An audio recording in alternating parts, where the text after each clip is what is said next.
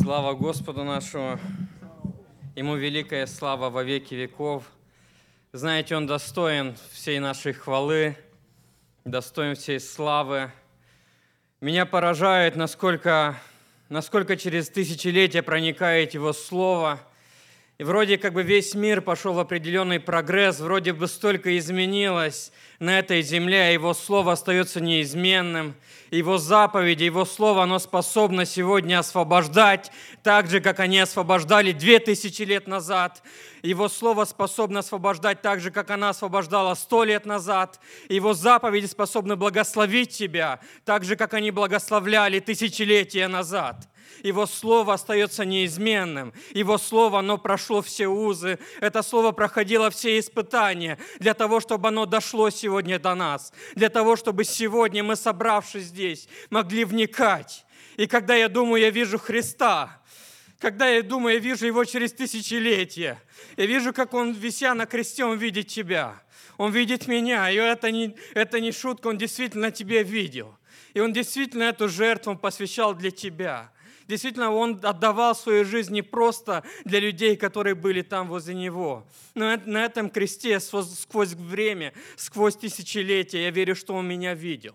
Я верю, что сквозь тысячелетия Он видел тебя. Я верю, что Его заповеди, которые Он дал нам, Он знал, что однажды это Слово, оно дойдет до нас через тысячелетия. И оно будет настолько же сильным, оно будет настолько же помазанным, оно будет иметь настолько же большой авторитет. И настолько же ад будет Его бояться. И настолько же дети Божьи будут ей радоваться. Знаете, я бы сегодня хотел бы поговорить о том, что важно для нас. Потому что я глубоко верю в сердце, что каждый из нас, каждый человек, будучи на этом месте, каждый человек на этой земле, мы влаживаемся только в то, что мы считаем важным. Ты никогда не вложишься в то, что для тебя не является важным, то, что для тебя не является приоритетным. Ты никогда не вложишься в то, что для тебя не имеет первичной значимости. Ты никогда не вложишься в дружбу с человеком, который тебе не интересен. Ты никогда не вложишься в что-то другое, что не приносит тебе как бы пользу. То, что не является для тебя внутри важным. Ты никогда не предашь этому свое время, ты никогда не посвятишь этому свои финансы. Но обязательно любой человек, будучи на земле, обязательно любой человек, будучи он верующим или мирским, обязательно любой человек, он влаживается только в то, что он считает важным. Особенно люди, которые понимают значимость времени. Особенно люди, которые уже взрослеют, вы можете заметить, что они некоторые вещи уже перестают делать. Потому что они понимают, что нет времени тратить ее впустую. Мы влаживаемся только в важные вещи. Мы влаживаемся только в приоритетные вещи. То есть сегодня я хотел бы, чтобы мы на основе Писания изучили, что же важное перед глазами Бога. Я хочу, чтобы мы сегодня чуть-чуть вникли, приоткрыли эту занавесь и посмотрели, что же было важным в глазах Иисуса Христа.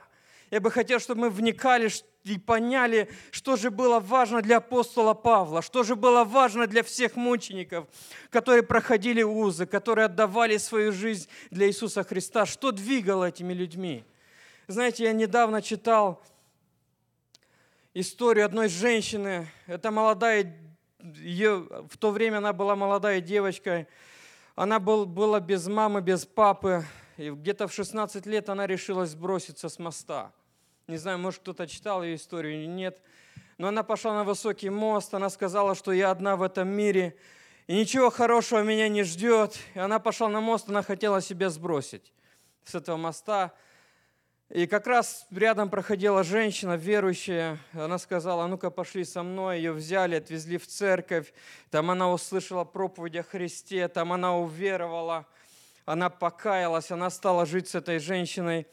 И вдруг начались притеснения со стороны советской власти. Ей дали 3 года тюрьмы, она пошла в лагеря, ей было всего лишь около 19 лет, она вышла оттуда, ей было где-то 22. Ее позвали, она вернулась на место жительства, ее позвали в полицейский участок, ей сказали: ты очень красивая девушка, у тебя все впереди, ты умная, образованная. У нас есть к тебе всего лишь одно требование. не рассказывай людям про Христа. Просто молись, просто читай Библию. Мы ничего тебе не будем делать. Просто не рассказывай людям про Иисуса Христа. Она сказала, что я не могу не рассказывать про моего Господа Иисуса Христа. В итоге эта женщина, она всю жизнь просидела в тюрьмах. Она умерла, ей было где-то 60 с чем-то лет. Из-за всей ее жизни она, может, всего лишь несколько лет она была на свободе. Что-то ей двигало. Она всегда не могла молчать. И от нее требовали всего лишь одно. Не рассказывай про Иисуса Христа. Знаете, я думаю, если бы мне сказали, сиди, не рассказывай никому, ходи, молись, постись. Если бы кто-то пришел сегодня в нашу церковь и сказал, ну-ка, перестаньте рассказывать людям про Иисуса Христа, или мы всех посадим вас. Сколько из нас пошли бы в тюрьму? Знаете, я вижу, что что-то меняется. Что-то меняется. Я вижу, что церковь, она перестает быть церковью, когда она изменяет своим принципам. Я вижу, что церковь, она перестает быть церковью, когда она меняет свои принципы. Я бы хотел, чтобы мы сегодня изучали на основе Священного Писания, какова должна быть церковь в глазах Иисуса Христа. Что в глазах Иисуса Христа является действительно важным, и что для Него является второстепенным. Знаете, мы же не можем быть, как весь этот мир, потому что церковь, она и не может быть похожа на мир, потому что ее природа, она другая. Церковь, она никак не может быть похожей на этот мир, потому что природа и сущность церкви – это есть нечто другое. Я бы хотел, чтобы мы поняли, что сущность церкви, главой церкви – это есть Иисус Христос. А значит, мы принадлежим не к этой земле, а значит, в нас есть что-то необыкновенное. А значит, нами должны двигать некоторые другие принципы. Значит, церковью должны двигать другие принципы, не принципы этого мира. Я бы хотел, чтобы мы сегодня вникли в себя и поняли, что же двигает нами, что же делает, что же дает курс нашей жизни, что определяет наши поступки. И когда смотрю на апостола Павла, я вижу человека, у которого, по сути, было все в иудействе. Это был человек образованный, это был человек преуспевающий, иудей из иудеев, по учению он был фарисей, из колена Вениаминова. И вдруг нечто происходит, он сталкивается со скалой, он сталкивается с Иисусом Христом. Его жизнь полностью и кардинально меняется. И сегодня вижу, некоторые церкви уходят обратно в иудействе. Они делают то, от чего бежал Павел. И он пишет в Коринфянам, что-то необыкновенное двигало этим мужем Божьим. Он был вообще другой природы, если мы так будем вникать и смотреть. 2 Коринфянам 11:24. Он был 5 раз, дано было мне по 40 ударов без одного от иудеев. 3 раза меня били палками, однажды камнями побивали. 3 раза я терпел кораблекрушение. Ночь и день побыл во глубине морской. Много раз был в путешествиях, опасностях на реках, опасностях среди разбойников. И он перечисляет дальше все свои опасности, все свои страдания, которые ему пришлось перенести ради Иисуса Христа. И когда вникаешь, что ты понимаешь, что церковь сегодня что-то теряет. Если вы посмотрите проповеди, которые звучат в церквях сегодня, это всего лишь проповеди о каком-то поверхностном, о каком-то легком христианстве, без страданий. Если вникать, сегодня многие говорят, что ты страдаешь из-за того, что у тебя нехорошо с Богом. Есть сегодня такая знаменитая проповедь, что все твои страдания – это из-за того, что у тебя есть какой-то грех в жизни, что все твои боли, все твои гонения – это значит, что ты что-то неправильно. Твоя беднота – это значит что-то неправильно в отношении с Богом. То если мы вникнем во свете Святого Писания, то значит, что и Павел был грешником, и Иоанн Креститель был грешником, и все мученики – это были всего лишь лузеры, которые плохо дружили с Богом. Знаете, мы понимаем, что если так посмотреть на церковь, которая она ходатайствовала всю ночь единодушно за Петра, за одного заключенного, если мы посмотрим на людей, которые стояли возле этой печи, они сказали царю, что даже если нас Бог не спасет нас, мы никогда не отречемся от Него, то я понимаю, что церковь, что-то сегодня меняется в нас.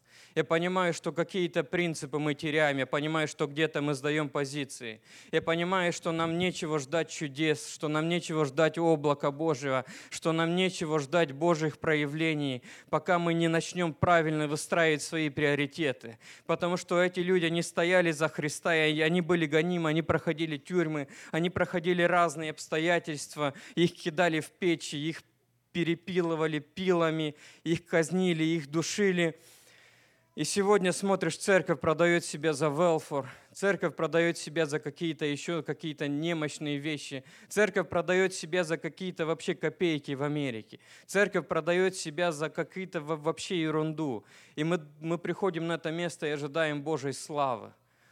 И когда мы вникнем в Писание, каковы были люди, через которые изливалась Божья слава, это были люди беспринципные, это были люди, которые никогда не уступали Божьим стандартам. Если мы хотим увидеть сегодня Божьих проявлений, нам надо стоять в Божьем стандарте. Потому что очень много из нас, которые размениваемся. Эти люди, они проходили через вузы, эти люди проходили через мученическую смерть. И если бы они на нас сегодня посмотрели и сказали: друзья, мы страдали за святого, а вы продаете себя за $200 в месяц. Или еще хуже, за меньше. И знаете, становится стыдно и становится понятно, что у нас нечего ожидать. И знаете, сегодня, так если посмотреть, я изучивал себя в первую очередь. Я изучивал себя. В последнее время у меня стало меньше времени для общения с Богом. У меня стало меньше времени для чтения Слова. У меня стало как-то меньше времени для молитвы. У меня как-то для всего духовного становится все меньше и меньше времени. И когда я стал на молитве, я стал себя изучать, я стал вникать в себя, почему все так оно происходит, кого обвинять, обвинять ли детей, обвинять ли работу, обвинять ли дьявола, кого еще обвинять, чтобы чувствовать себя хорошо, то я понял, что в первую очередь это вопрос моих приоритетов. Если ты не открываешь Писание годами, то не обвиняй никого, это твои приоритеты, они так устраивают твою жизнь. Как мы распоряжаемся своим временем, это вопрос наших приоритетов. Как мы распоряжаемся своим временем, это всего лишь вопрос наших ценностей. Насколько ты ценишь общение с Богом, настолько ты и будешь в него влаживаться. Да и аминь. Не обманывай себя и не обвиняй дьявола, не обвиняй работу, ни мужа, ни жену, ни пастора, никого больше никогда не обвиняй. Изучивай себя, и ты поймешь, что все, что происходит, что если твоя духовная жизнь скатывается вниз, это вопрос твоих приоритетов. Это значит, где-то ты избрал неправильно. Это значит, где-то ты начал грешить, и ты побоялся приходить еще раз в общение с Ним.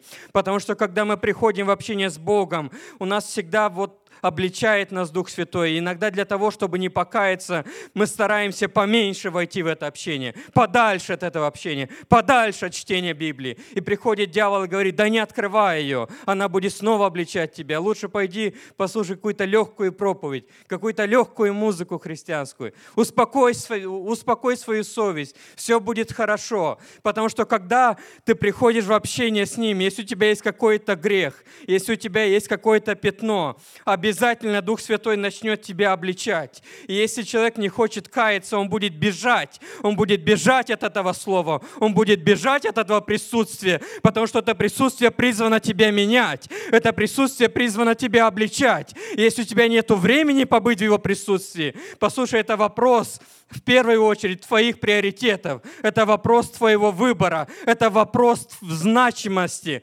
для чего ты живешь и что главное в твоей жизни. Легко обвинять кого-то. Самое легкое – это обвинять кого-то. Тогда не приходится каяться. Никогда не придется каяться, если я найду кого-то виновным. Никогда мне не придется каяться, если я знаю, что я грешу не из-за себя, а из-за брата Володи. Никогда мне не придется каяться, если я знаю, что моя духовная жизнь пошла вниз из-за того, что церковь слабая.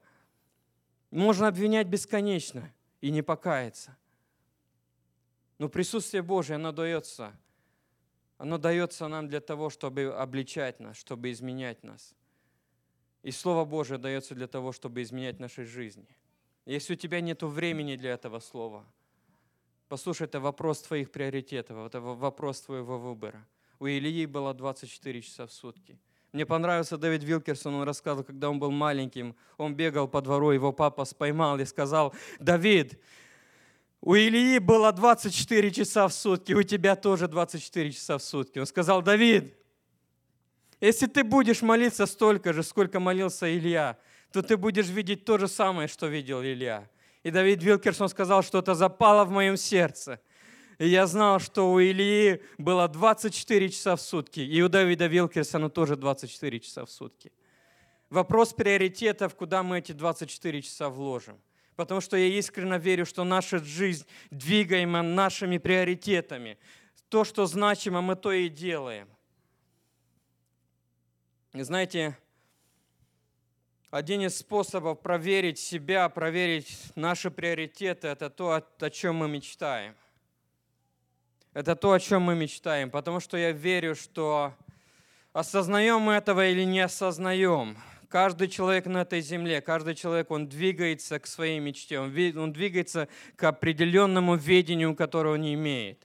Я верю, что мы движимы какой-то внутренней мечтою. Я верю, что каждый человек на этой планете, он движим каким-то внутренним видением. И мне жаль, и мне страшно, если у нас нет видения в Боге, если у нас нет какой-то мечты в Боге. Неважно, связано это с твоими финансами, возможно, ты мечтаешь о большом бизнесе, но если в этом бизнесе не участвует Бог, если в этом финансовом преуспевании не участвует Бог, если ты не видишь, что ты достигнешь этой цели ради славы Божией, значит, что-то неправильно. Значит, что-то неправильно, потому что мы двигаемся нашими мечтами. Хочешь ты этого признать или не хочешь. Мечты наши, которые мы имеем в сердце, они и двигают нас. Они и двигают нас, и мы поступаем так, чтобы осуществить наше видение. И знаете, я бы хотел посмотреть и рассуждать с вами, что же было важно для Иисуса Христа, что же Он ставил на первом месте. И знаете, мне открылось место Писания, где Иисус толковал им Евангелие, Он открывал им тайны Царства Небесного, Он открывал им тайны духовного мира. Иисус перед этим рассказывает про духовный мир, о том, как бес выходит с человека, как там, если человек не кается, не обращается к Богу, как он потом имеет доступ возвращаться обратно. Из этого там были люди, которые его слышали, и там одна женщина возвысила голос. Когда же он говорил, одна женщина, возвысив голос, из народа сказала ему: «Блаженно чрево, носившее тебя, сосцы тебя питавшие». О как! Кто-то позавидовал, кто-то понял, что была же женщина, которая принесла его в мир. Следует дальше. Эта женщина говорит, что блаженна эта женщина, которая приняла на себя служение, вырастить тебя. Блаженна та женщина, блаженна утроба ее, которая тебя носила, сосцы, которые тебя кормили. Вот это блаженство, человек, который отдал себя на эту великую службу. Христос говорит: нет. Она нет. Он сказал, блаженны слушающие Слово Божие и соблюдающие ее. Вот как. А мы пытаемся что-то делать. Мы думаем, что блаженны те, которые больше бегают. Мы думаем, блаженны те, которые больше трудятся. Блаженны те, которые бесов изгоняют. Блаженны те, которые больных исцеляют. И мы забываем о том, что в последнее время была одна группа людей, которая явилась к Христу. Они пришли, и они сказали: «Не твоим ли именем?» Христос говорит: «Я никогда вообще не знал вас». Как это не знал? Мы же бесов изгоняли. Не знаю. Знал нас? Нет, не знал.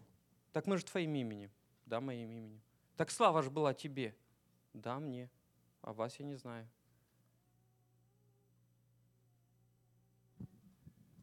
Я верю, что человек, который побудет в Его присутствии, который послушает Его Слово, послушает Его голос, этот человек никогда не останется бесплодным.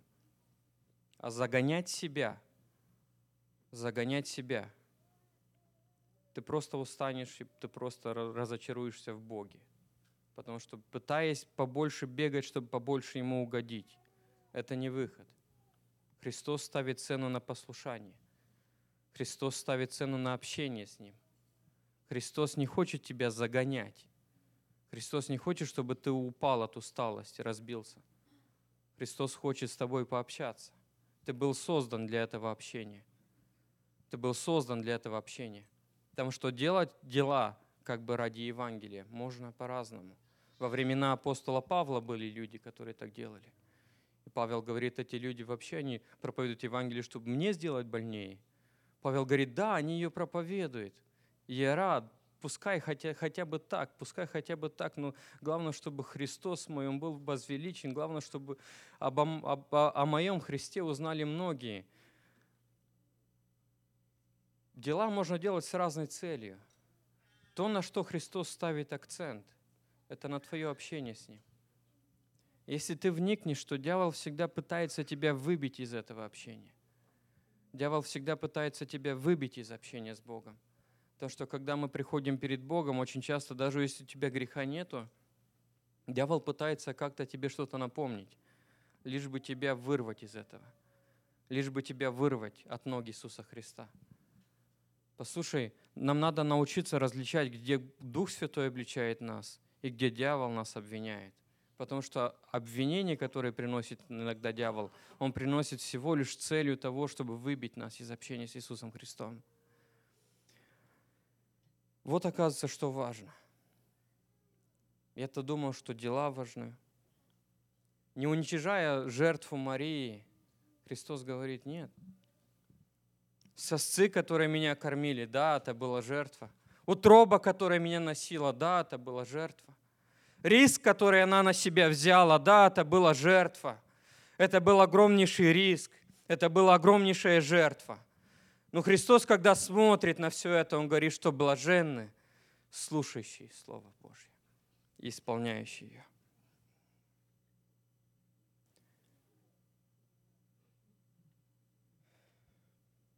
Знаете,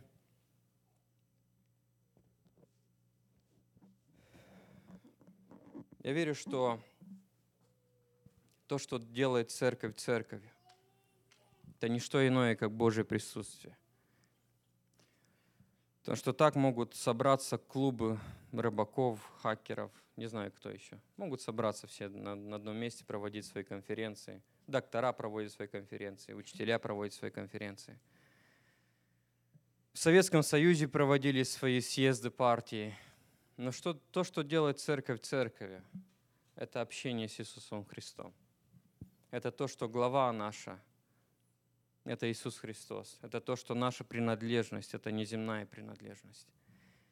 И если по принципам жизни церковь нельзя отличить от остального общества, то это не церковь.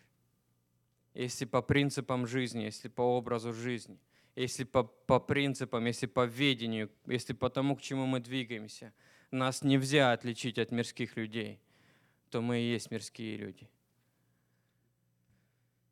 Это мое глубокое понимание, я верю, что так оно и есть. Я верю, что церковь делает церковью именно наша неземная принадлежность. Если у нас нет времени для послушания, если у нас нет времени остановиться иногда у ног Иисуса Христа, послушать Его Слово, услышать, как бьется Его сердце. Если у нас нет времени открывать свое сердце перед Иисусом Христом, то я верю, что это вопрос глубоко наших приоритетов. Это значит, что мы потеряли важность общения с Ним. Это значит, что мы потихонечку перестаем быть церковью. И мы боимся, что нас отлучат. Я встречал людей здесь, которые боятся, что их отлучат из церкви. Боятся очень сильно, что отлучат из церкви. Скорее всего, они боятся, что их вычеркнут с какого-то членского списка. Но я хотел бы вас успокоить, что отлучаемся от церкви мы сами.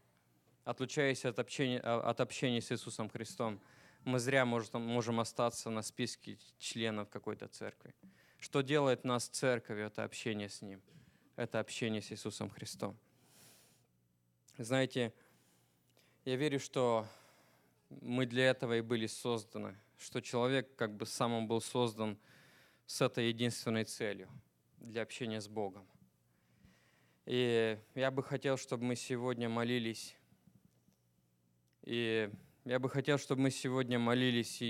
изучали себя внутренно, чтобы мы изучали себя молитвенно, чтобы мы вникали в себя. И если наша духовная жизнь, она скатывается где-то вниз, чтобы мы подумали, чтобы мы начали осознавать, не вопрос ли это нашего выбора, не вопрос ли это наших приоритетов, не вопрос ли это того, что мы размениваемся, и мы начинаем гнаться за видением этого мира. Потому что если мы начинаем гоняться за видением этого мира, мы не можем быть людьми двух стандартов. Или мы люди Божии, или мы люди мирские. Поэтому я бы хотел, чтобы мы помолились. И если кто-то сегодня хочет открыть свое сердце перед Богом, я бы хотел помолиться с вами. Я бы хотел, чтобы мы вместе послушали, как бьется его сердце. Если кто-то сегодня хочет открыть свое сердце перед Богом, если кто-то хочет сегодня остановиться у его ног, сказать: Господь, я нуждаюсь в Твоем прощении, в очищении. Я бы хотел помолиться с вами сегодня. Я бы хотел, чтобы мы молились. Я не знаю, сколько это займет, но я бы хотел, чтобы мы помолились, пока Его голос не зазвучит у нас. Я бы хотел, чтобы мы помолились, пока мы не почувствуем, что Его голос говорит к нам. Не спешите делать какие-то определенные дела, пока вы не пообщаетесь с Ним, потому что мы оттуда питаем свою энергию. Потому что мы так перегораем, когда мы очень много бегаем вроде для Иисуса Христа, а сил уже не остается. Я бы хотел, чтобы сегодня те, которые хотят остановиться у Его ног, я бы хотел с вами помолиться. Я бы хотел, чтобы мы сегодня, как церковь, помолиться и сказали: Господь, поговори к нам. Мы устали жить так, мы устали бегать и вроде что-то делать для Тебя, но так мало общения с Тобой. Если кто-то хочет, чтобы мы помолились вместе, вы можете выйти наперед. Мы помолимся, мы послушаем Его сердце. Аминь.